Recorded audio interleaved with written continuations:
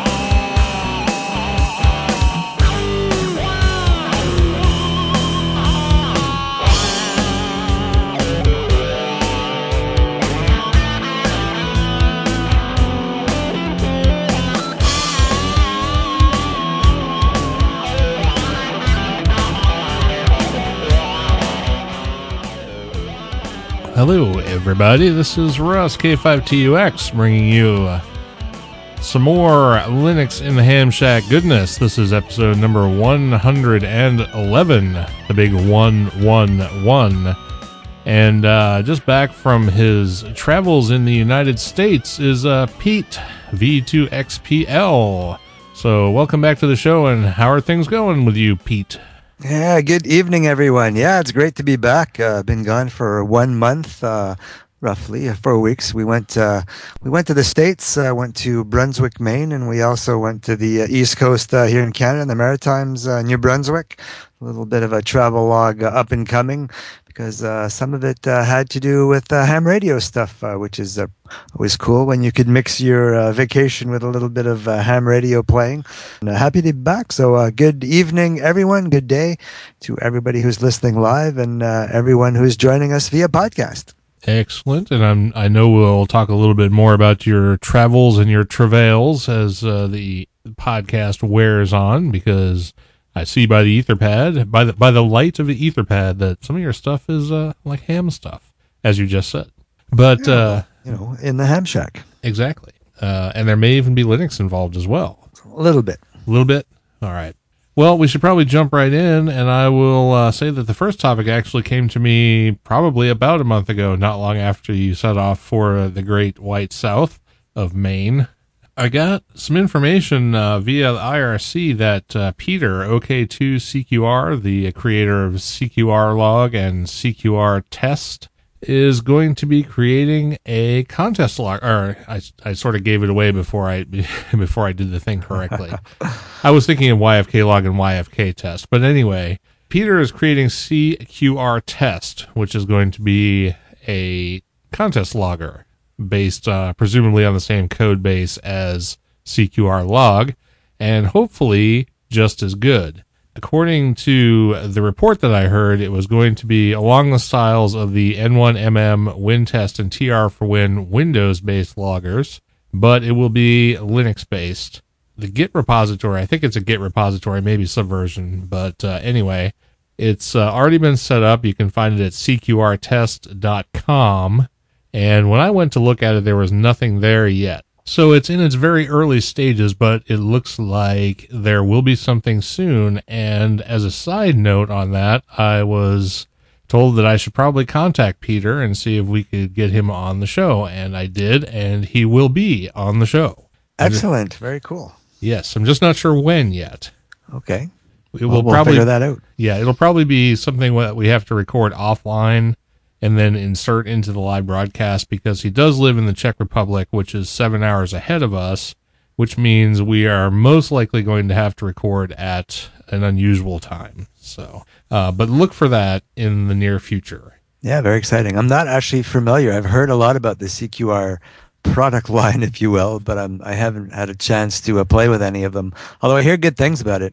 I am familiar with N1MM, and I like what it does. So if it's modeled again, on N1MM, and can use it on a Linux platform, then that's wonderful. And I can't wait till he comes on and we can ask him all kinds of questions. Hopefully between now and then I'll have a chance to try it out, and I'll actually sound like I know what I'm talking about versus usually.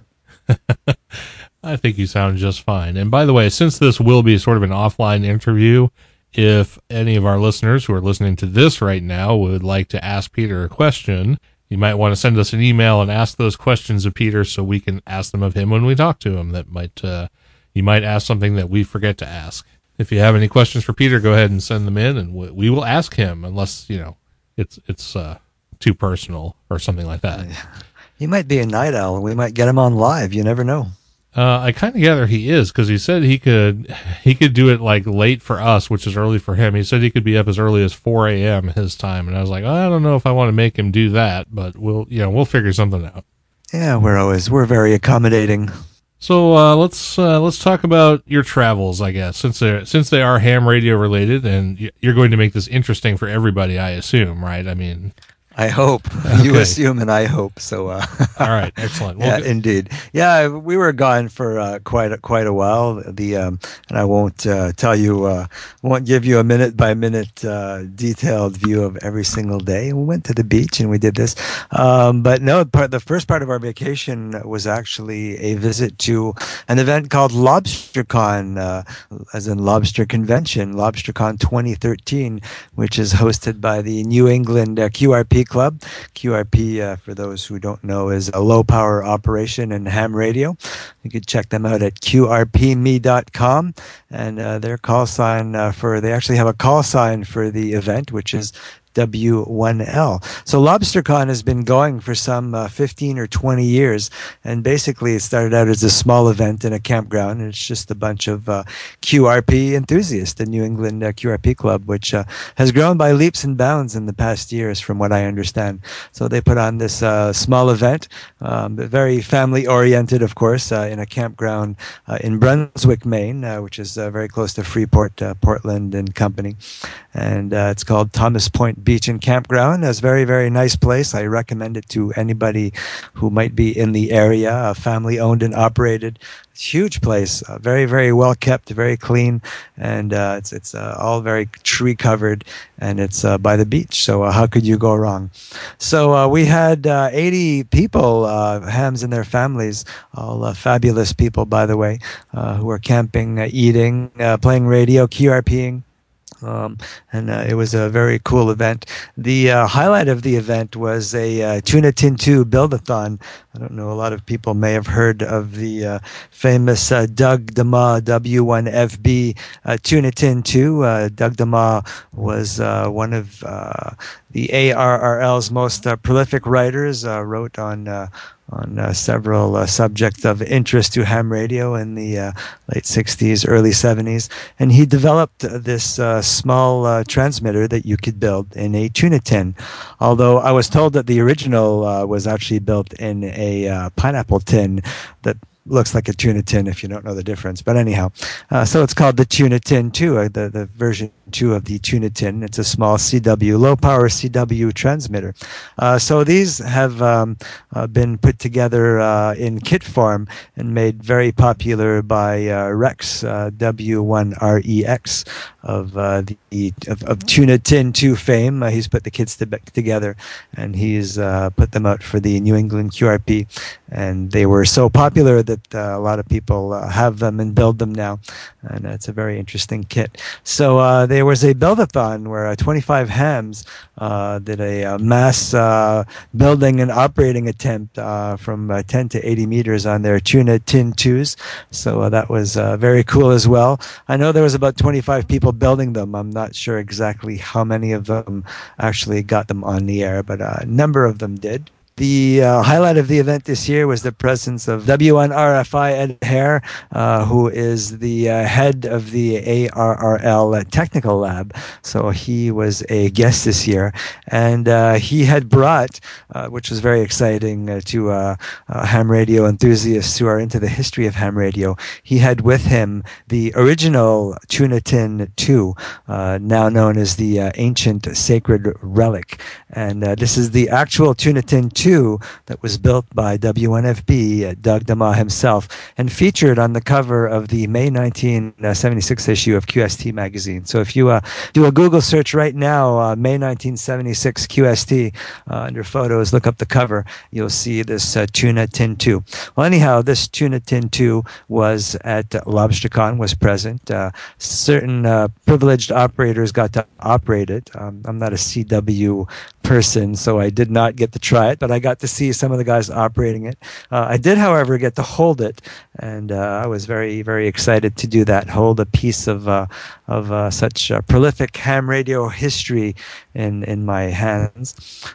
So that was very exciting for us, and it was kind of neat because Rex, WNREX, he actually did a little bit of he called it the Mojo insertion ceremony. So all of the people who had built their Tuna Tin 2s, their new versions, had a little bit of a ceremony where they would open the secret shroud that the Tuna Tin 2, the original, was stored in, which was actually a LobsterCon t-shirt, and then they would tap the output of the original Tuna Tin 2 to the input of the ham radio person who had just built this kit 3 times, and they would do a little chant, and it was just kind of a cute little Mojo ceremony, as they called it, to get the good karma of the original Tuna Tin into everybody's kit. So that was a lot of fun. A lot of people enjoyed that.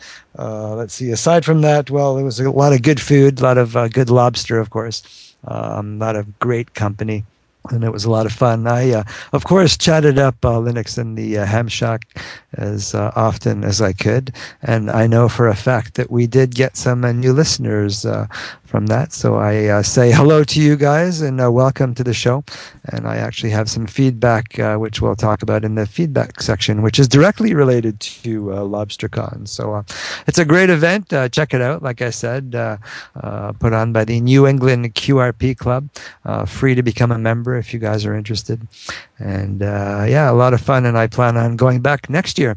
And I recommend you guys checking it out. There's pictures online and the whole bit. I'll get the links in the show notes because they're not there right now, I just realized. So that was a 5-day event. After that, we headed into the Maritimes with our family. I got to play a little bit of HF while I was out there. I strung up a 132-foot long wire antenna. And fed, actually, and I got to contact some of the people on our regular sched. I was in Presque Isle, Russ, during my hiatus. I did not, however, manage to contact anybody from your old club because it seems that when I was there, the repeater was dead. So, but I did go to the Walmart in Presque Isle and ate at the McDonald's. So that's just for you. I was thinking of you as I was chowing down my Big Mac there, and I must say, for some reason, U.S. Big Macs seem to taste better than the Canadian ones. I think they're a little bit bigger, but anyhow, so that's basically Ham Radio Travel Log in a nutshell. Great vacation. But like I said, always good to be back. Well, it's kind of a very cool thing. I didn't even know about LobsterCon when I lived there. Although you said, how long has it been going on? 12 or 13 years? They say between 15 and 20, depending on who you talk to. 15 and 20 years. Okay, so it would have started up while I was still living there. That's interesting. I didn't really know anything about it. And if it's down in the Freeport area, that's actually a lot closer to where I grew up than Presque Isle is. So you probably could have just gone over to my parents' house and said hello. They wouldn't have known who the hell you were. But if I would have known, I would have done that because I was in just outside of Brunswick, right on. It's not really on the coast, as you know. There's a whole bunch of inlets there, which kind of give you the impression that you're on a lake, but you're actually in the salt water with the horseshoe crabs. And my kids got to chase a whole bunch of horseshoe crabs, which we don't get for some reason up in Moncton. Kind of a little bit more north, so those are always fun, and they're less scary because they don't have the big claws, so the kids don't mind picking them up, and yeah, a lot of fun. All right, good deal. Well, I'm glad to hear you had a great vacation, and it sounded like you managed to squeeze in a little bit of ham radio related stuff in the meantime, and new listeners, always good. Moving on from the VE2XBL travel log for edition number 1, volume number 1, edition number 1. We should probably talk about this cool new device that's coming out.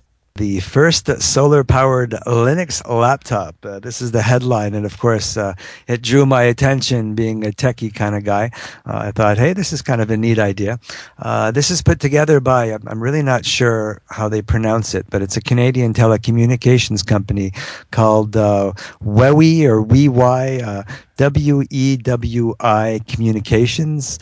So I'm going to go WEWI. I think they'll probably prefer WeWi to something like WeWe or WeWi Communications. No, WeWi, I'm guessing because they're wireless and they're software developers. But basically, the summary was a new kind of laptop, which they're calling the Sol. It's being designed for the great outdoors enthusiast and is powered by sunlight. And it will be running Linux. So again, WeWi Telecommunications, www.wewi.ca if you want to check them out. Canadian telecommunications company that is into software development, mostly for governments, for military applications, and for emergency and first response. So it's not out yet, but it will be shortly. They don't give an exact timeline, of course. It's rumored that it will list in the neighborhood of $400. And it's not, the latest and greatest bomb. It's a very modest machine. And I guess that's why the advantage of running Linux is you can use a little bit of a less high-performance machine. It's running a CPU of only 1.8 gig, dual core. It's an Intel machine. And the specs will be, I'm not going to go through all of the specs there, but SATA HDD 320 gig hard drive, 2 to 4 gigs of SD RAM, 1080p HD graphics, 13.3 inch LCD display, include a 3 megapixel camera. It'll have a 3G or 4G world multi-mode LTE modem and online GPS, Wi-Fi enabled, and it will have Bluetooth. Company claims that this configuration and its built-in photovoltaic solar panels that are rated at 16% efficiency will have a battery life of 8 to 10 hours. So I'm not sure what the specific charging time would be, and I'm not sure if you could figure that out with the 16% efficiency specification, but they don't really mention that specifically. The planned operating system will be a Ubuntu version 12.04 for now. Of course, depending on how far along they are when they do develop it, they may use a newer release, but who knows. And its main uses will be disaster relief, emergency situations. I can see uses in expeditions and things of that nature. So I thought that was pretty cool. So I got that on Linux Today. The article was written by Stephen J. Von Nichols for Linux and Open Source, and that's dated August 9th of 2013. It's kind of a slow month in Linux news, but then again, it is summertime, so a lot of things kind of tend to shut down. But I could see a lot of uses, good as well as evil for this type of application. But I think it's a pretty cool device, and I think in the world that we live in, with everything going greener, I can see this being a great thing. Of course, depending on if you have to leave it in the sun for a week before you could use it for 8 to 10 hours, maybe not so great. I noticed some of the comments on in the blog were mentioning, well, what happens if it's cloudy? What if you're mostly using it inside? 'Cause some people just don't like to go outside. I guess maybe those people just wouldn't buy one. It does come with an AC adapter, of course, so you're not solely reliant on the sun. You could use it as a regular laptop. But I thought it was a neat little device, and I'm surprised that nobody had thought of it before, including myself. And I wish I would have when I read the tagline. So yeah, that's pretty cool. Had you heard of this, Russ? And what do you think of that? I had not heard of it, and the more I read about this from the couple of articles that I've seen here, it doesn't actually sound like it's powered by the sun. It seems more like a solar battery extender than a real, powered by the sun type thing, because clearly it has a battery pack, and the batteries are what generate the power for the general use. And I assume that if you leave it out in the sun, it will, and don't have the machine on, that it will, at some point charge up the batteries, but the articles don't say how long that will take. And they also don't really specify whether you get the benefit of whatever sunlight is coming into the machine while you're using the batteries or not. So to call this a solar-powered laptop, I think, is a little facetious. I mean, it's a battery-powered laptop with a solar charger.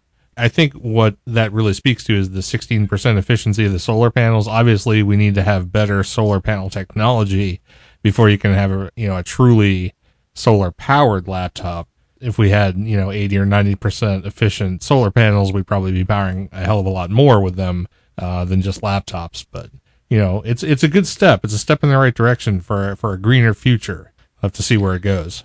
Yeah, indeed. No, I didn't mean to make it sound like it was solely No, I'm not saying you did. And I guess the name kind of does imply that. But yeah, when you read the article, it's very evident that it's only another way to charge the batteries. And I could totally see that in situations where you're in a complete disaster situation, sort of like the reactor meltdown in Japan, or, hurricane disaster relief, things like that, where you have no infrastructure. It's just it would just be a great tool to have, even if it does take a while.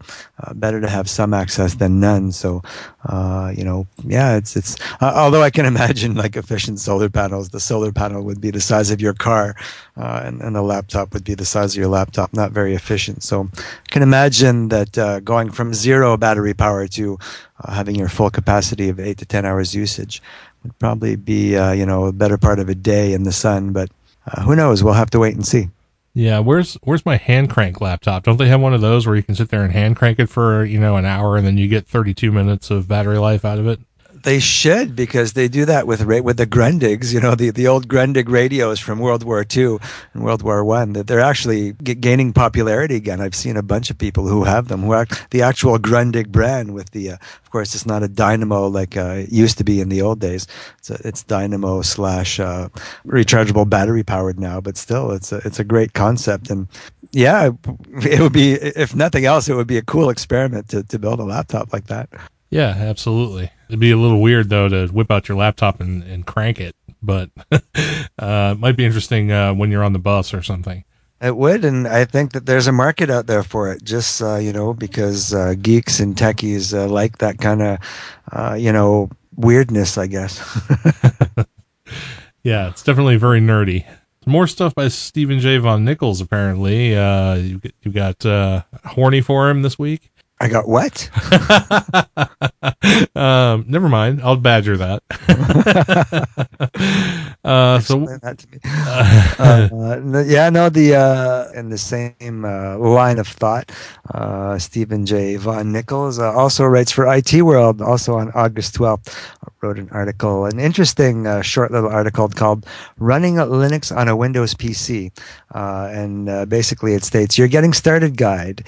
It used to be easy to run Linux on any PC," and basically he says, so you're finally considering, the article starts, "So you're finally considering giving Linux a try. It's about time.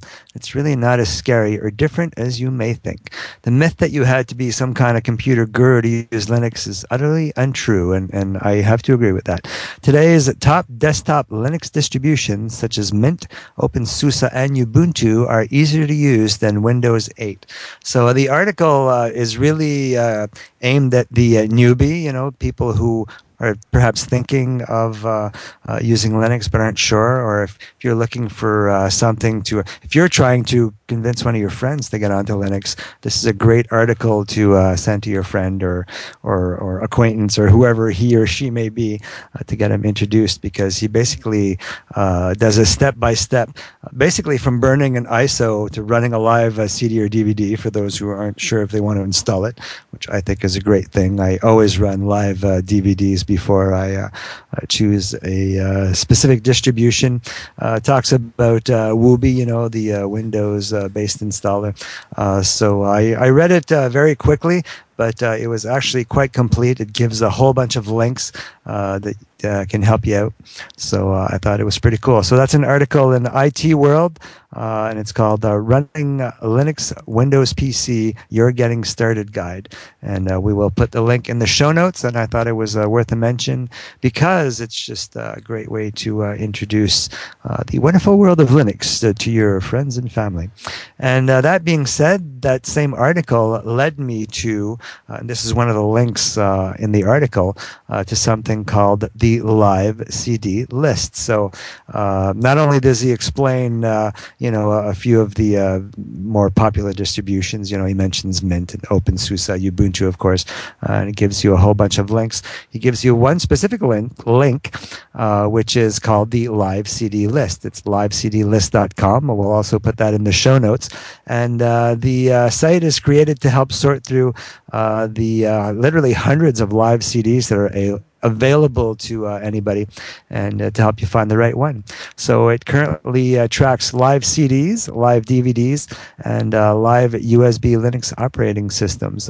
Literally, you go to the homepage, the livecdlist.com will bring you right to the homepage, which is a list of hundreds of Linux distros. And it also, if you click on any name of a distro, it'll bring you into a subpage which tells you about the distro, and it links to the website's main page and the download pages, etc. It's sorted by release date, so you got the most recent release at the top. And I thought this was a great one-stop shop for anybody who's looking. And I did look through it very quickly. There's so many of them. I was looking to see if there are some that I knew.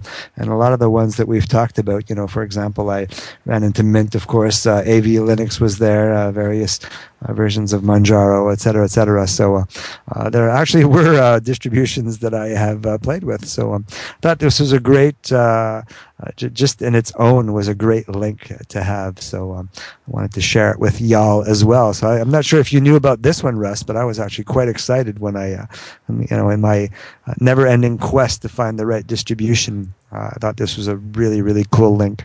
No, I wasn't aware of that specific one. I usually focus on DistroWatch when I'm looking at distros for jumping around and stuff like that. But having a list of live ISOs is actually kind of cool. I didn't know that existed, and now I do. But one thing we don't really talk about that much, or haven't talked about at least for some time, is the ability, whether through virtual machine environments or, which are available freely now as well, or Woobi or other techniques for running Linux on top of Windows to get people sort of started on their way into the Linux world. And maybe we should, reprise our position on those type of environments in an upcoming episode, and let people know that there are easy ways to start out if they don't want to, try and do a dual boot or something slightly more complicated. Yeah, I think that'd be a good idea.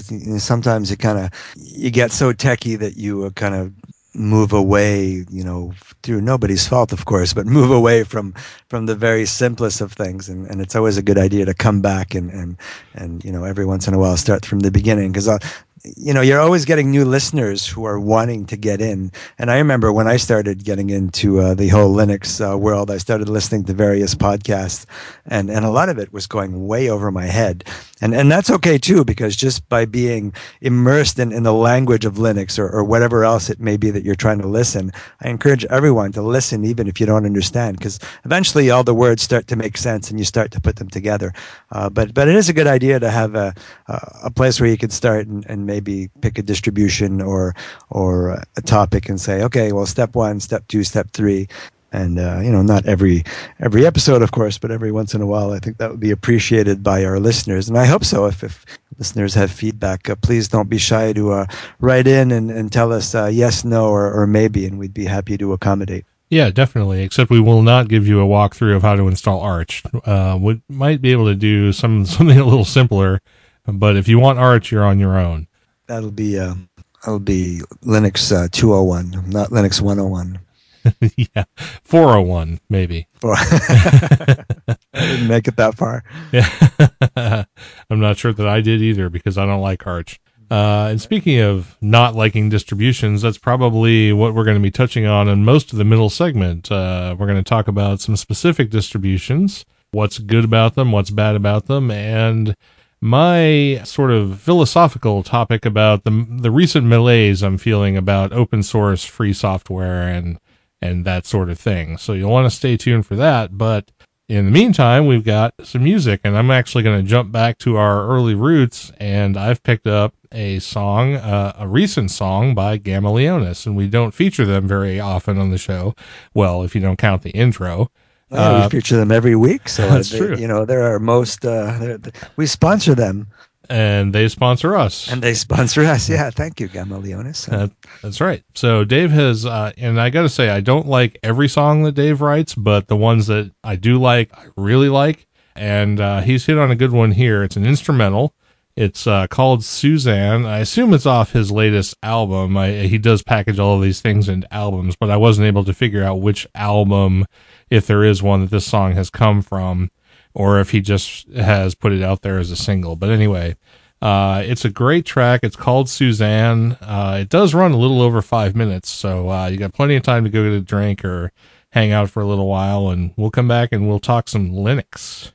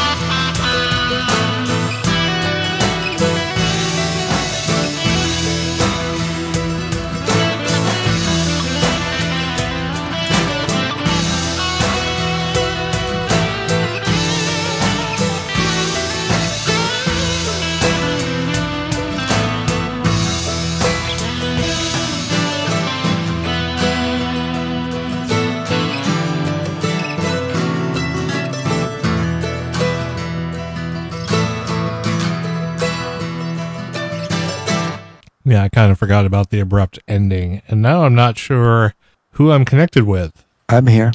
I'm here. Oh, well, everybody's here. How about that? Hooray! Yes, welcome our roving reporter, or roving, I don't know what we'll call him, but anyway, Harrison is here. You're a very late show notes taker. Yeah, well, that's okay. As long as I get done eventually, I suppose. That was a good I tune, think by this the way. long- I'm sorry. Gonna have to coordinate. It's long. Oh, good. Coordinate. We're all coordinated. Yes, let's all talk at once, shall we? 1, 2, 3, go. Yeah. Yeah. And now we can't coordinate that either. I haven't really. Let's do my little philosophical. Oh, well, first of all, let's go back because I heard a comment about the song. So go ahead, Pete, and tell me what you think of the song. I thought the song was really cool. I have to say, right from the beginning, the second the song was going to start, I was about to whip off my headphones and run to the fridge to get a snack. Actually, the snack is actually a beer, but that's okay. And I couldn't because the song was just too cool. I kept waiting for the words to start, though. You forgot to play the words because there was no words. So I kept waiting for it because it's just the kind of tune that you're waiting for some very, philosophical Zen kind of lyrics to come in. But no, it was pretty neat. I must admit, I'm very impressed. Okay, I distinctly remember saying the song was instrumental when I introduced it, but I probably wasn't listening. but You at least did say it was instrumental. all right. Well, at least the song attracted your attention and kept you fascinated. So now you're going to have to try and sneak out maybe during the next song to get your snack. I can do without. I'm good. All right. I had a moment last week where I didn't want to use open source anymore. And What? yeah, I know. It was weird to me too. But I was kind of curious if anyone has ever had this happen to them. Basically what happened was I had been running LMDE, which is Linux Mint Debian Edition for the uninitiated, on my work workstation. And I'd been running it like that for quite some time. In fact, that workstation is 5.5 years old now, and it's actually running a couple of NVIDIA video cards that are pushing 9 years old, give or take. So they're old. In the technology sphere, 9 years old, that stuff probably should have been melted down, 3 years ago. That's what everybody would let you think, anyhow. Right. And, I don't have a problem with using legacy drivers and legacy hardware and stuff like that because I know with my Linux system it actually works. Well, the problem is that system had been going for a long time, and finally came a day last week when it decided not to work. Everything went to hell. I couldn't get my system booted up. The first thought I had was, you know what? I'm going to put Windows 7 on this machine. I'm not sure why that was my first thought, but I honestly think I came to it the same way that people like Pete, who are distro hoppers, come to their decision to change distributions. It's not that I feel any less advocacy or desire to use Linux and open source software, but I've been using them a really, really long time. It just came to me that, I kind of want to try something different. And the only thing that is different anymore to me is Windows, because I use Mac OS every day. I use Linux every day. So if I want to switch Linux distributions, another Linux distribution ultimately is going to look very similar to the one I'm using, because ultimately when I get it set up, I'm going to set it up in a way that is familiar to my workflow, to my muscle memory, to the way that I do things. So it doesn't matter if it's OpenSUSE or Arch or Ubuntu or Mint or, SLS. Ultimately, it's going to be a workstation in a desktop environment that looks like something I'm familiar with. So it's going to be the same. So if I want to do something different, I have to do something really different. I could say, oh, I'm going to run like Haiku on this thing. But the problem is I would never get any work done because it's too beta. It's too far afield to have any sort of, productivity benefit. So I could never use something like that. I could never use Haiku or whatever. I could switch to BSD, I suppose. But ultimately BSD is a Unix variant. All Unix variants ultimately look fairly similar. So where do you go when you are sick of looking at Linux? Well, you've really only got one choice. And I think that's where it came to me that I wanted to try Windows. Now, the problem was I actually went ahead and installed Windows on that box. But remember those NVIDIA video cards that I mentioned a while ago? There is no driver support in Windows 7 for those cards. That's right. So I can't use them. So then I thought, well, I'll install Windows XP because there is driver support for Windows XP. Problem is, Windows XP gave me a whole raft of crap when I was trying to install it on this box. It would blue screen when it came up. I tried formatting the hard disk, wiping out the master boot record and all of that. It complained about viruses. It just crashed. It was total disaster. So we came back around basically, and what happened is I wound up installing Linux Mint again on it, but this time true Linux Mint, Linux Mint 13 in this case, the one that's based on Ubuntu, not the one that's based on Debian, which is interesting in and of itself because I swore that I would never use Ubuntu ever again, but that's, I guess, a point for another time. So anyway, I'm running Linux again, and everything's back up, and I've got my machine back again, and it's doing everything that it's supposed to do.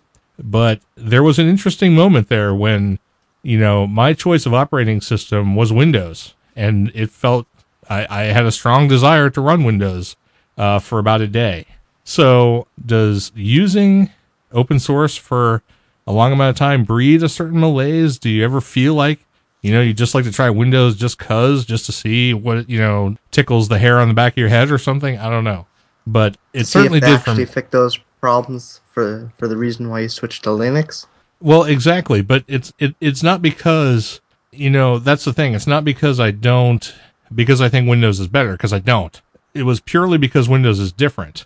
Is because I've looked at Linux for so long now. I just wanted to change the pace, and the only change of pace available to me was Windows. It turns out I couldn't actually use Windows for the reasons that most people can't use Windows if they try to, because it's crashy and buggy and doesn't run right. And I'm sure if I had actually got it installed, my computer would have to be rebooted every other day and I would have had all the problems, but I really felt like I wanted to install it. Does that ever happen, or is it just me? So do you feel like dirty inside now and you're trying to fess up and come clean? No, I don't at all. I don't think at all. Nope, I don't have any bad memories of that day last week whatsoever.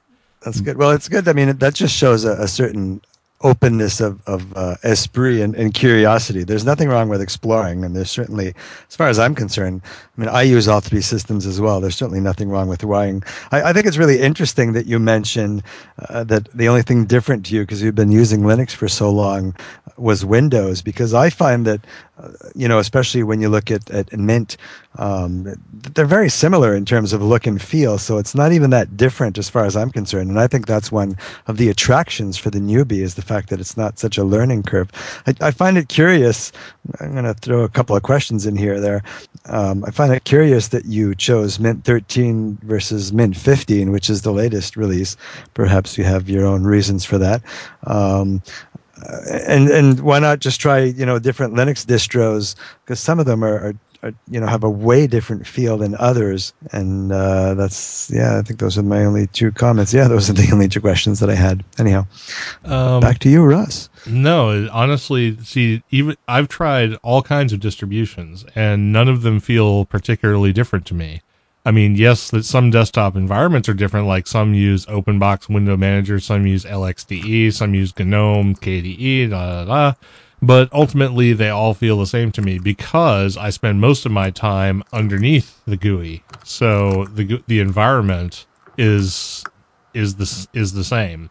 And you asked about why I chose Mint 13 as opposed to 15, and it's because I could not get Mint 15 to install. There was some sort of driver incompatibility during the install process, and no amount of tweaking kernel boot parameters and disabling the usual suspects like ACPI and turning on like Visa compatibility mode and stuff like that would actually get the installer to finish.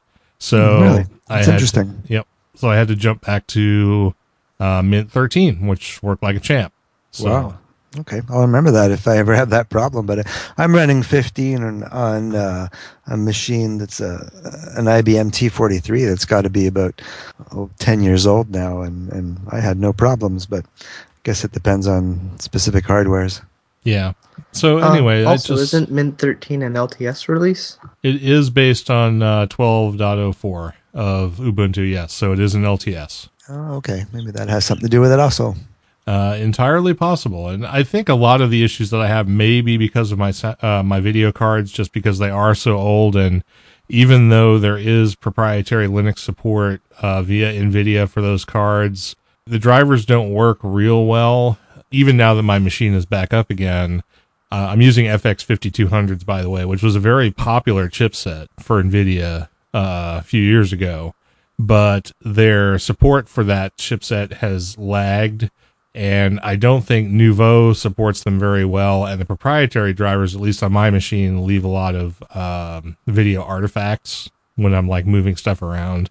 So, I mean, it's not something I can't deal with. And hopefully I'm getting a new workstation here pretty soon, so I don't have to deal with any of this anymore. It was an interesting week last week, and I almost switched back to Windows. Well, at least you only did that for one day, and then you were cured and came back into the light, away from the dark side. Well, what's funny is even if I had managed to install Windows on that machine, the first thing I would have done was install VirtualBox and then put Linux on top of it. so it really wasn't that far afield, but you know, I had a moment there. I distinctly felt disgusted with Linux and wanted to try something else, but. See, if you would have had that same, moment, and you would have the latest and greatest machine in front of you, and you'd put on whatever XP or 7 or 8 or 9, it probably wouldn't have been as bad. If you're trying to go back to, you've been running whatever Linux distribution you're running, which basically makes your machine more efficient when you're comparing it to any Windows product. And then you go back to Windows, there's no way you could be happy as far as I'm concerned, because, with everything that is just loaded natively, it just makes the machine slower. So you can go one way, you just can't go the other, it seems, and be happy. I haven't tried it, but it seems to me that's what would happen. Maybe the universe was trying to tell me something, which is why I'm running Linux Mint again. I don't know, Harrison, have you ever had that glitch one moment when you wanted to just give up on Linux and go to whether it be Mac OS or PC or Unix? PC or Windows or Unix, sorry? Well, I've never had the desire to go to Mac OS because it kind of scares me in terms of user interface. It shouldn't, though, because you're a techie kid, and it's not really that different. I tell a lot of people. I need 2 mouse buttons. I need the comfort of having 2 buttons to rest my hand on instead of just one. One just feels weird to me. You can get mice with 2 buttons. Yeah, and actually, I have both a Mac here, a Mac Mini that I use, and I have a Macintosh at work. And in both cases, I connect to those Macs using Synergy, which means that I'm actually using my PC mouse on the Macs in every case. Even though I have a mouse and keyboard that goes with the Macs, I don't use them because I connect to them via the virtual KVM of Synergy. So if you want to use a 2-button or 3-button, in fact, mouse like I do, it works just fine. Oh, all right. Well, there's that, and also the fact that my budget does not support a Mac. That's always a crusher. My budget. You can get them cheap on the secondary market. My budget supports the G3 from eWaste, the old CRT all-in-one Macs. But anyway, cheap on the used market and even cheaper on the black market. Black market. I wouldn't quite go that far. That's good. But I occasionally I'll have the desire to try Windows, but then I remember that I'm going to have to deal with the drivers. I'm going to have to deal with this. I'm going to have to deal like what Russ was mentioning about blue screening and stuff like that. And the desire's never really been there. I've never had a application that, oh man, I would really like to run this application, but I can only do so in Windows, like the N1MM logging program. I wanted to try that out, but it wouldn't run in Wine, and it would only run in Windows. So I decided, hey, I can find something else for the Canada Day logger, and I did find something else. But Soon it will be I've CQR never- test. yeah, and by the way, how does CQR log, or no, not YFK test work? I got as far as entering the call sign, but past that I can't figure it out. But anyway, that's another subject. You can actually go back to the episode where I had the same issues with YFK test and worked them out. Ah, okay. All right, I'll make note of that. I But thought you actually listened to never- this show. Well, I do, but I occasionally forget certain things, or I listen to them as I fall asleep, so that usually means I forget parts. That means you're not listening. We've become white noise to you. Yeah, you're just digging the grave even deeper. All right. As Well, I said, on another note, or getting back to the original note, occasionally I've wanted to go back to it, but I've never had a strong desire to actually go back to it. That, and I would have to mess up my bootloader, and I don't want to do that. As far as I'm concerned, anything that works for you, and I say it all the time, whether it be PC, Mac, Linux, Unix, whatever, DOS. Somebody was mentioning DOS a little while ago in the chat room. If it works for you, it works for you, and nobody can judge you for that. If it does what you want it to do, then that's all you need. So, find what's comfortable for you, and that's fine. And if you're a little adventurous and you want to move out of your comfort zone, then explore others, whatever the others may be. I mean, it could only, the knowledge that you gain, whether the distribution is good or Badger. and that's a matter of opinion anyways, the experience you gain by playing with it will only enrich you in the end. So, explore. That's what I always tell people. So, some have their drawbacks. I prefer some to others, of course. I'm of course, more fond of Linux the more I learn of it, but I still have to use all three, and all three have some positives. So I really have nothing to say.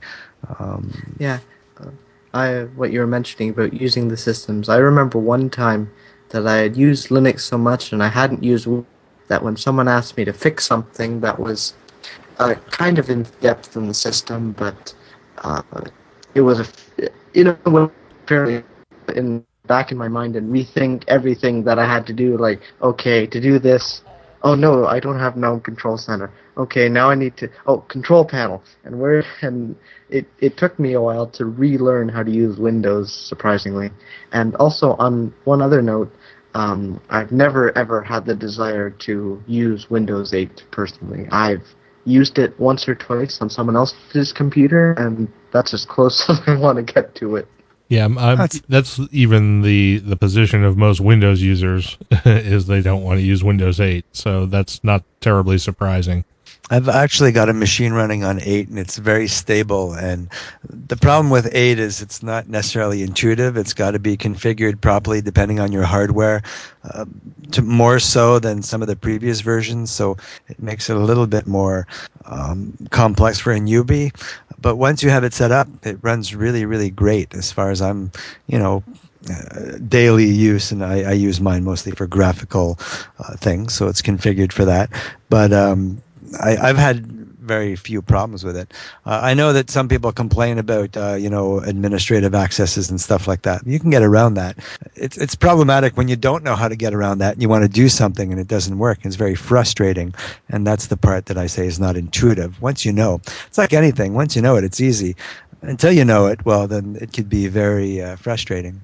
Indeed. And we probably shouldn't waste any more time talking about this because Harrison wanted to tell us something about Linux Mint and Crunchbang. Linux Mint is something we talk about quite a bit, but Crunchbang is something we don't. So I'm interested to hear what he has to say about it. Well, this all goes to the quest to find an operating system that does not have a PAE kernel and also will work on the graphics card in my IBM T41. I had Linux Mint 12 running on the laptop here with the matte desktop environment, but it's Mate. Sorry, have to rethink about how to pronounce that word. Anyway, I had that running, but it was running pathetically slow, and the hard drive was almost full, and etc. etc. So I decided to try and upgrade to Linux Mint 13.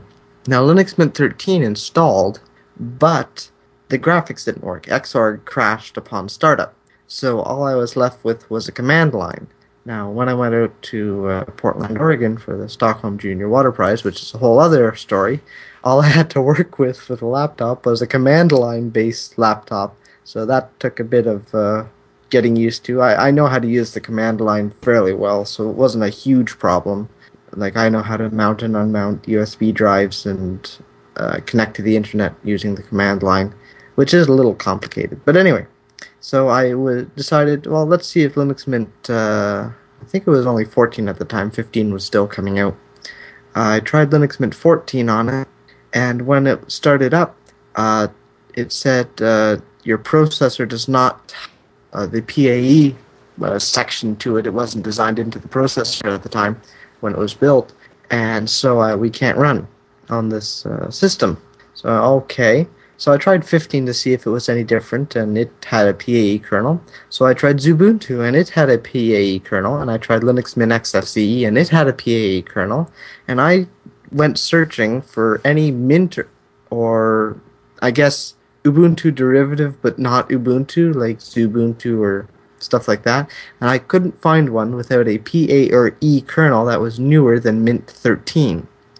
So, actually, yesterday, I remembered from a long time ago using Crunchbang Linux, which is a very minimalist Linux distribution in the terms of there's not much to the desktop, but it is a very powerful system.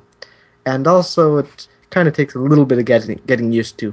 So I went to their website, and they have two different 32-bit varieties, one with a PAE kernel and one without a PAE kernel, so I knew exactly which one I needed. So I went for the PAE kernel, and I downloaded it, and I had a hard time getting the laptop to boot off it. I guess the CD drive was not quite working, so when I burned a DVD of it, it wouldn't boot there. So I tried creating a USB stick on my brother's computer, which is a Linux Mint 13 system, but it didn't want to create the USB stick properly. So finally today, I brought my external hard drive with me and the USB stick I was trying to use. I actually used the Linux Mint 13 from the command line. I mounted the hard drive, copied the ISO image off, and I don't know how to unmount drive, so I know to type sudo halt and then restart without it plugged in, and then I didn't mount the USB drive.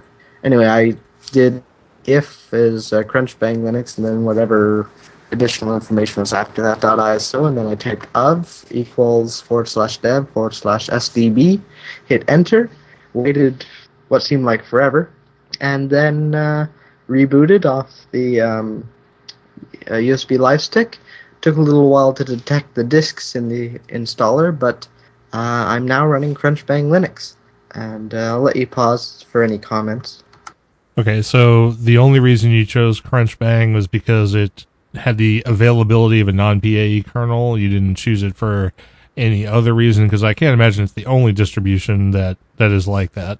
Well, I chose it because I knew it was I didn't want to go with Debian because there's nothing necessarily bad about Debian, but I find that I use Adobe Flash and other proprietary codecs, and I find that with Debian, installing those is the biggest pain in the butt the world's ever seen, because they're a very free and open source distribution, which is a good thing, but in my case is not what I wanted.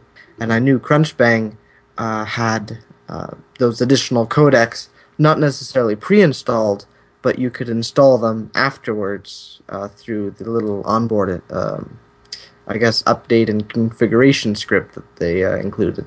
And I also, because I used it a while back, I knew that it would be something that I liked, considering it's kind of a minimalist desktop, and it won't necessarily get in my way. It's also fast, light, and doesn't really bog down my older laptop too much. One of the parts in this laptop, and I guess you could judge the age of it by this part, is from... So it's a Well, next year it'll be 10 years old. So, um, and I just wanted something fast, lightweight, and didn't have a PAE kernel, and that I knew how to use and had proprietary codecs. Okay, so what do you think out of Crunchbang now that you've got it installed, and what's it based on, like for a desktop environment and stuff? All right, Crunchbang is based on the OpenBox desktop environment, and when you first start it up and you go looking for a menu, I guarantee you won't find one or like a button anywhere for the menu. To get the menu to choose your applications and how to start stuff, you have to right-click anywhere on the desktop. So if I right-click on the upper bars, which indicate what applications are open and on which workspace, like the taskbar actually indicates applications on both of the workspaces that it comes configured with by default. Also, if you know the Alt F2 trick, you can use that for pretty much anything.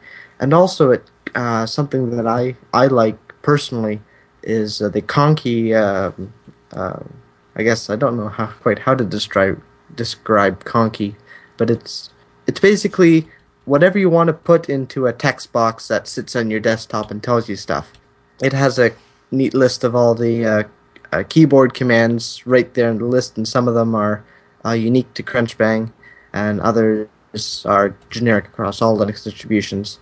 Does it still have some of the function keys were listed right on the desktop natively when you installed it to tell you how to get to, for example, your mail client or the internet if you want to browse, or if you wanted to get to your menus. Is that still listed right on the desktop there? That's in the Conky window. And it also has your CPU usage, how much hard drive space you have left, your memory usage, your uptime, and a few other nifty features. You can do a lot with Conky if you know the right scripts. Yeah, I've played around with Conky before, and the configuration language for it is a bit of a nightmare, but once you kind of get through it, it's not too bad. And there are a lot of people who have sort of built like Conky themes and Conky plugins and stuff like that, so you can sort of download the Conky configs and make it look and do really cool things. I found some nice green-based themes that worked well with Mint and the Mint desktop kind of thing. So they're out there. You just Google for them and you can find them. And also one thing I like about Crunchbang is I don't have to try and force Conky into a transparent pane on the desktop and not a separate window, because every time I would try to set it up in either Ubuntu or Mint, it would show up in this window that you drag around, and I didn't want that. I wanted it on the desktop, but as you mentioned, it's a nightmare, and I didn't know how to use the configuration language, so I never got that working outside of Crunchbang. And the only reason I got it working inside of Crunchbang is because it was already working when I installed it. Yeah, there aren't too many distributions that come with a desktop environment with Conky configured to run right out of the box, but I know because the sort of lightweight desktop of the Crunchbang environment sort of lends itself to having that information right there in the root window. They did it that way, and it looks really nice, actually. Yeah, and also it took advantage of the fairly high resolution screen, so I have enough space to stick just about everything. Like I have Skype over on one half, my on the bottom, and Chromium open up in the upper left-hand corner with the Etherpad in it. And there was something else I wanted to mention. Oh yes, all your major scripts for everything on the desktop, and some, I guess you could say, some hidden things, but that are nice to have. All those are directly accessible via the right-click menu. Let's see here. Settings. You can it has you can edit the settings of the compositor, Conky, dmenu, GMRun, OpenBox, Terminator, and you have a lot of access to the configuration window boxes and files of the main things that make up the Crunchbang user. I guess you could say the user experience in Crunchbang, just right from the menu directly. You don't have to go searching in /etc/ who knows what in whatever folder and go and try and find it that way. It's all right there on the desktop. All right, very nice. And Crunchbang has been one of those distributions that lots of people have talked about and really like when they use it because it's small overall compared to most others. It is based on Debian, so if you like Debian, you'll sort of have that feel to it. And of course, it's very fast and it uses some lightweight stuff for the desktop environment, as opposed to some of the heavier weight stuff like GNOME and KDE. So, especially for older machines or laptops or netbooks, Crunchbang is a great alternative. I guess you could say as much as KDE is complicated, Crunch very simplistic. Yeah, I've used it on a few machines, and I think it's I think it's my favorite small distribution.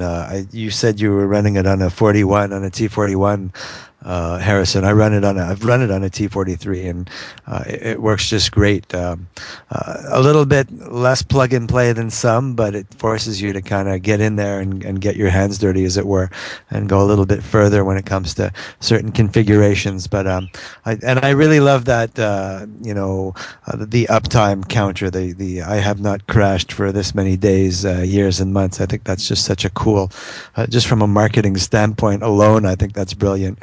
But it's also kind of neat to see how long your machine's been up and running. So it's a great little distribution, and I highly recommend it to anyone who wants to experiment. Well, I think we've got to move on. We've got another segment to do yet, and we got some music that goes in between. This one is another selection from Pete, and I'm glad you sent this one to me because I didn't have a second piece of music to go to, so that worked out very well. If you want to go ahead and introduce this one, I listened to it before the show, and it's quite a blues rocker, so I like it quite a bit. It's pretty cool. It's by a band called The Crawls. The Crawls. They're from the Ukraine. It's from their second EP, courtesy of Jamendo, released this year in 2013.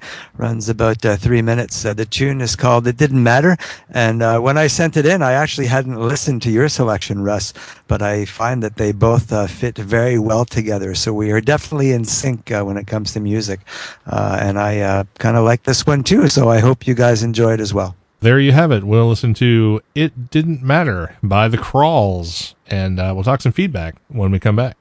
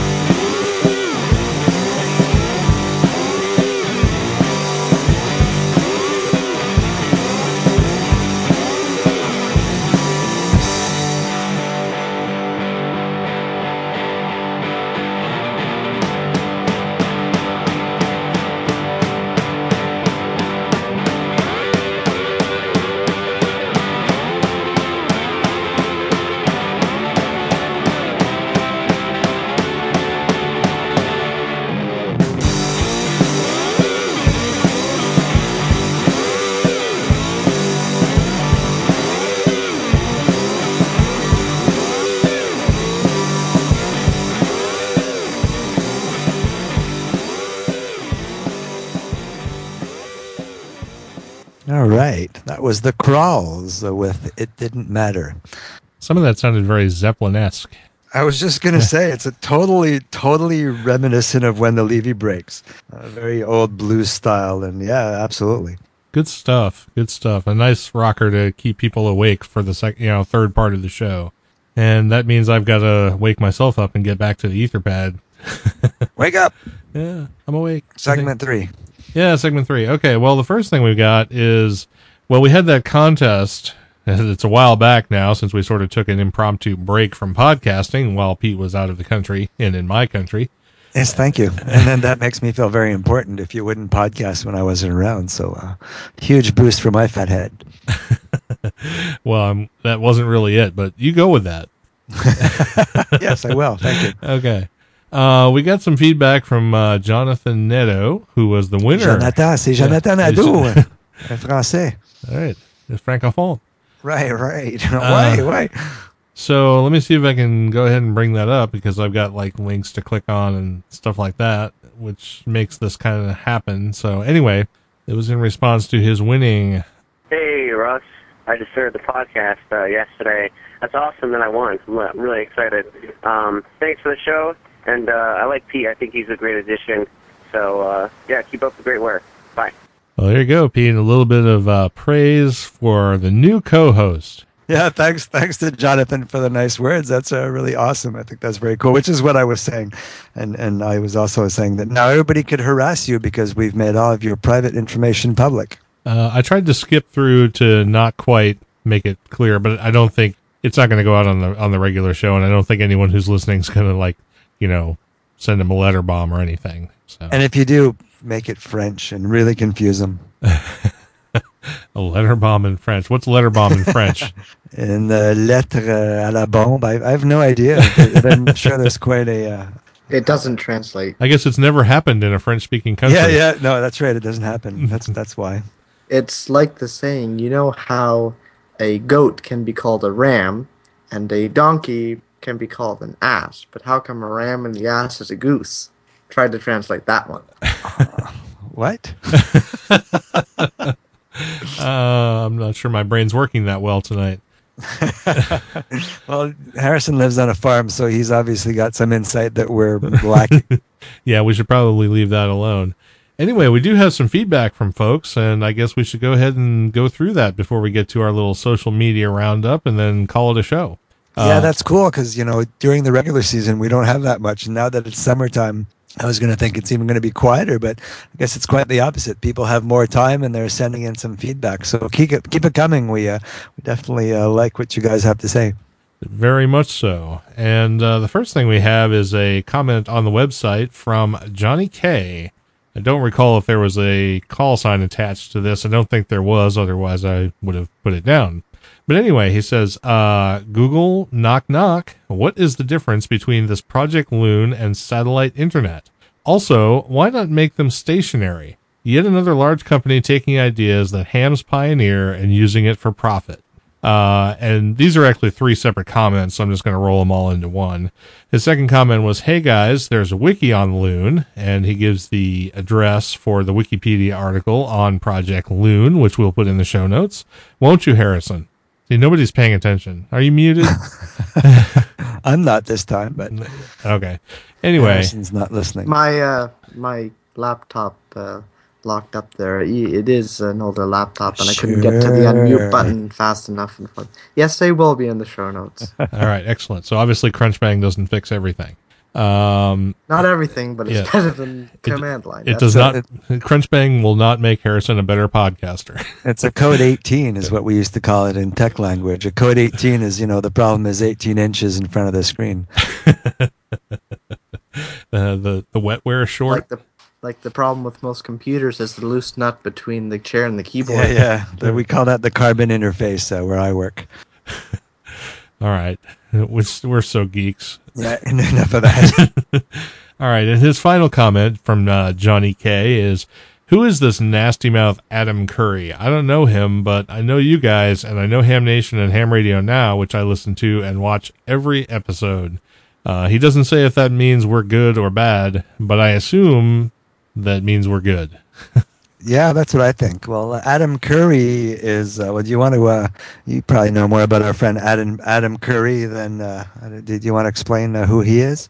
Or Well, shall I thought I did a good job of explaining who he was when we were talking about him, and I don't really want to give him much more airtime. But anyway, Adam Curry is known as the Podfather. He was a Sorry, just remembering our little joke there that night after the episode. he was an MTV VJ, one of the original ones, and then he turned to what he calls new media and sort of started the genre of podcasting back in the day. He's sort of credited with having created what it is we do now, broadcasting to the internet. So that's who Adam Curry is. And let's see, do I have a thing? I thought I made a soundbite of that. You were playing it the one episode where we Adam Curry had listened to one of our episodes, of course, and made some less than favorable comments, shall we say. But he runs presently a podcast called No Agenda, and the whole idea behind No Agenda is just to be over the top and cause controversy. So I'm sure what he said, whether he thinks it or not, was more for effect than anything, because everything they do on that show, him and his co-host, is basically to get a rile out of people. So, right. Who's to say? And yes, I do have his soundbite, and his co-host, by the way, is John C. Dvorak. I guess we can mention that. But anyway, Yes, he said you. this. So there's all these podcasts, Linux in the Ham Shack, Ham Nation, Ham Radio Today. And let me tell you something. They all suck balls. Every single one of them. It's horrible. So, And if anybody knows anything about sucking balls at him, we're sure you do. excellent. Yeah, that will never get to his ears. It might, and then we'll get another nasty comment. I've actually listened to his. I don't listen to every single one, so I think they do one or two a week, and they're like 3 hours long.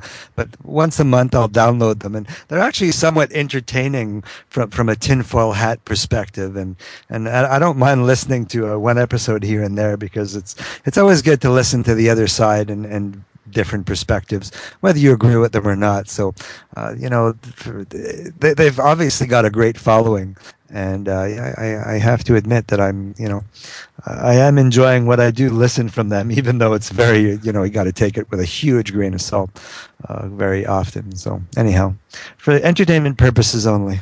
Right, and his show is very long, and the thing that basically turns me off to it or from it, whichever is the proper way to say it. What turns me off from it is the fact that for being called No Agenda, it actually has a huge agenda. Oh, but that's part of the appeal. I mean, of course, it's done on purpose. Well, right. If they called it the Agenda Podcast, it wouldn't have the same impact. would Well, it? that's true. They could call it the Steaming Pile of Badger Podcast, and Then we could sue them. That'd be yeah, awesome. that's right. Except I don't We think don't we have have a a trademark copy, on yeah. the. Being open source, that would be wrong after all. That's true. Okay, well, I guess we can skip the bit about the Central Kentucky Ham Fest since it was last weekend. I know. I was all excited to talk about it, and I added all these extra things in the show notes, thinking this is great. It's up and coming, and I'm just such an idiot because it was 2 days ago. So for those of you who went, I hope you had a good time. Yeah, I hope you did too. I'd like to get out to an event or two here soon, but I'm not sure when that's going to be. We'll see. Are you in Central Kentucky or Northern or Southern or Western or Me? Southeast? You're close to Kentucky, aren't you? No, not really. I'm actually much closer to Oklahoma than I am to Kentucky. Oh, are you? Okay. I gotta get my southern U.S. geography. I'm pretty good with the north. The south eludes me a little bit, I must admit. Well, actually, I'm not even Obviously. there. I'm in the middle. Well, it is Central Kentucky. That's in the middle. No, Kentucky's actually in between east. the peaks and the pine forests of north central Arkansas. That's very true. He's Isn't got that it all down the pat. same? Is it all the same? No, it's not all the same. The south is all the same for me. It's all. I'm not in the South. You're in the Midwest. That's Keep right. thinking, Pete. This could go better. Anyway, I guess that's it for the feedback that we have. We had the voicemail, we had the 3 comments from Johnny K, and now we need to do some social media roundup type stuff. And Woohoo! yeah, we do have several new Twitter followers, actually, I believe. This one that you had, Doom Troll, is from a while back. There were several more, and I didn't bother to write down who they are. But I would like to say for all of our new Twitter followers, and for those who have signed up on the mailing list, and for those who have otherwise joined the show to listen to our updates and various things that we put out via social media, thank you so much for being a part of the show that way. And also to those people who come into the IRC now and again and talk to those who are alive and awake in there. It's nice to have interaction with folks in between the shows. We also have a couple of people who liked the Linux in the Ham Shack page over on Facebook. That would be Edward C. and Jason M. Or no, sorry, Jason F. Jason MF. Yeah. Jason Badger. You're making me work. Richard used to do that Hey too. now. Sorry. I forgot we have young ears listening. Apologies. You'll have to mute that. Please erase that from the record. Okay, I'll strike Disregard. The jury shall disregard the past comment. which means they will not disregard it in any way. That's right. So yeah, there's Facebook. I don't see much from Google Plus, although I do believe the community has been joined by several people, and there are comments in there as well. If you want to interact with us and the other listeners of the show, Google Plus community, Linux in the Ham Shack is one way you can do that.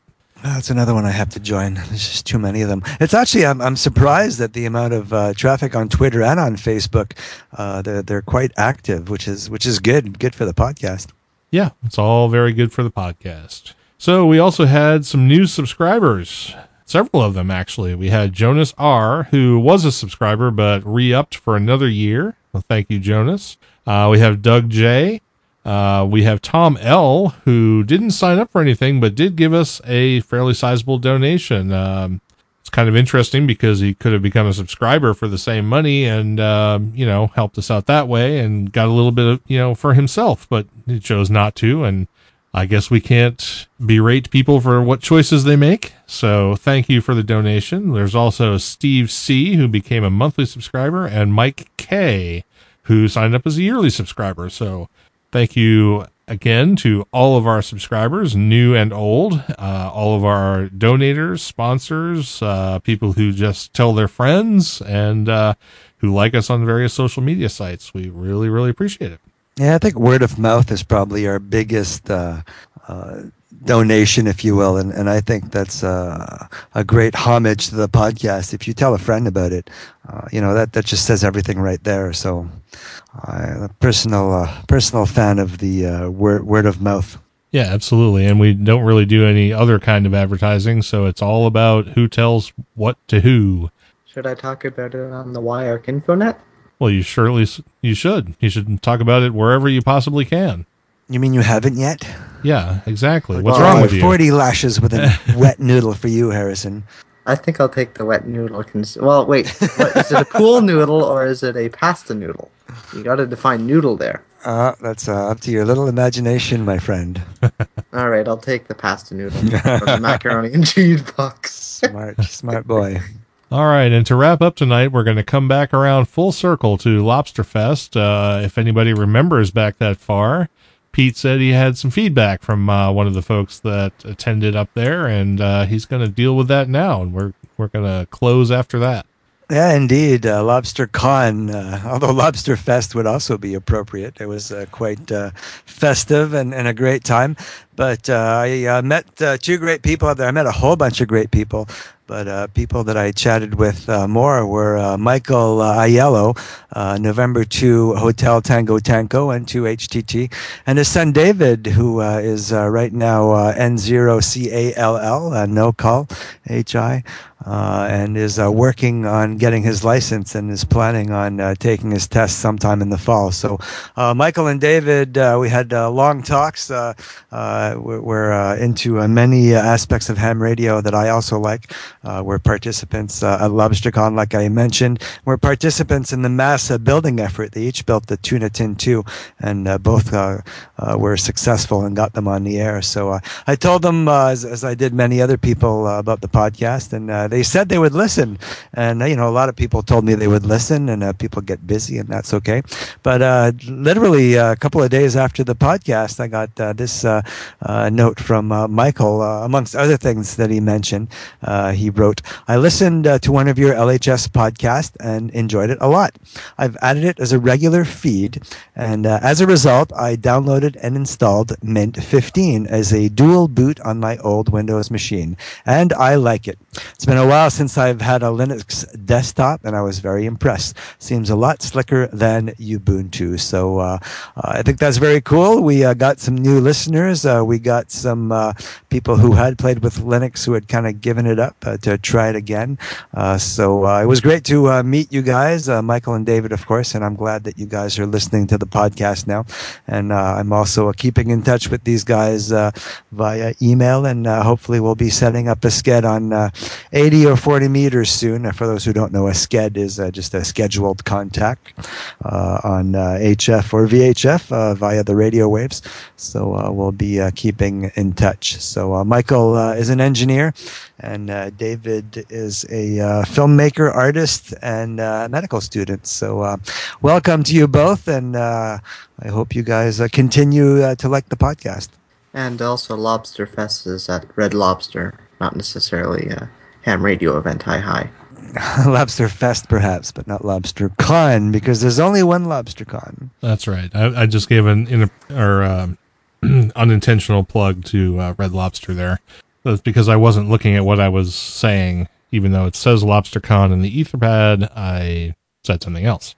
That's okay. The Red Lobster disappeared from the province of Quebec many years ago for reasons that are unknown to me, but Quebec being a distinct society, and Harrison will agree, there's a lot of stuff that happens here that doesn't happen elsewhere, and vice versa. So for the longest time we had Red Lobsters, and they just seem to have disappeared.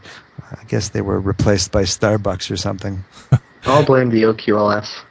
So, the OQLF is the Office de la Langue Française du Québec, the Office of French Language in Quebec. So we call them affectionately the language police, because they go around and make sure that the French language is prominently displayed where it should be. And we won't get into a political discussion, but if you guys want to know more, write me an email, and we'll have a long philosophical discussion about Quebec's political situation. But yeah, let's not do that tonight. So anyway, that's it for the show, and I guess I'm going to start the outro music, and Pete can do his little wrap up like he usually does, and we'll call it a day. How's that sound? Yeah, that sounds cool. It was a great return, and I'm happy to be back. Not planning any other absences from LHS Podcasts until the same time next year, so you guys are stuck with me for about 48 weeks. So thanks to our monthly and yearly subscribers, of course. Thanks a lot to Harrison, V2HKW, for being one of our guests tonight. It was great having you around and hearing your thoughts. Thanks to all of our listeners, live, quasi-live, via podcast. Check out our website, lhspodcast.info. You can reach us at info@lhspodcast.info. You can leave us a voicemail, 1-909-LHS-SHOW. That's 1-909-547-7469. Subscribe to the mailing list. You could link, the link is on the website, of course. You can go to Cafe Press and Printfection, buy some of our show merchandise, and help out the show. Each purchase helps us out a little bit. Listen live every other Tuesday, 8 p.m. Central. And, of course, our recording is available on our website as a podcast. So thanks, everyone. Best 7-3, and we'll talk to y'all next time. All right. I think that's about it. And thank you, Harrison, again, for being a part of the show and talking a little bit about Crunch Bang. And good to see you back, Pete, from your travels through the northeast of the United States. This is Russ, K5TUX. You pretty much know how to reach me, but I'm on all the social media networks. Email us at info@lhspodcast.info and all of that good stuff. You've been listening to episode number 111 of Linux in the Ham Shack. I'm broadcasting live from between the peaks in the pine forest of north central Arkansas. We'll be back in a couple of weeks with more Linux and ham radio goodness. We'll see you all then.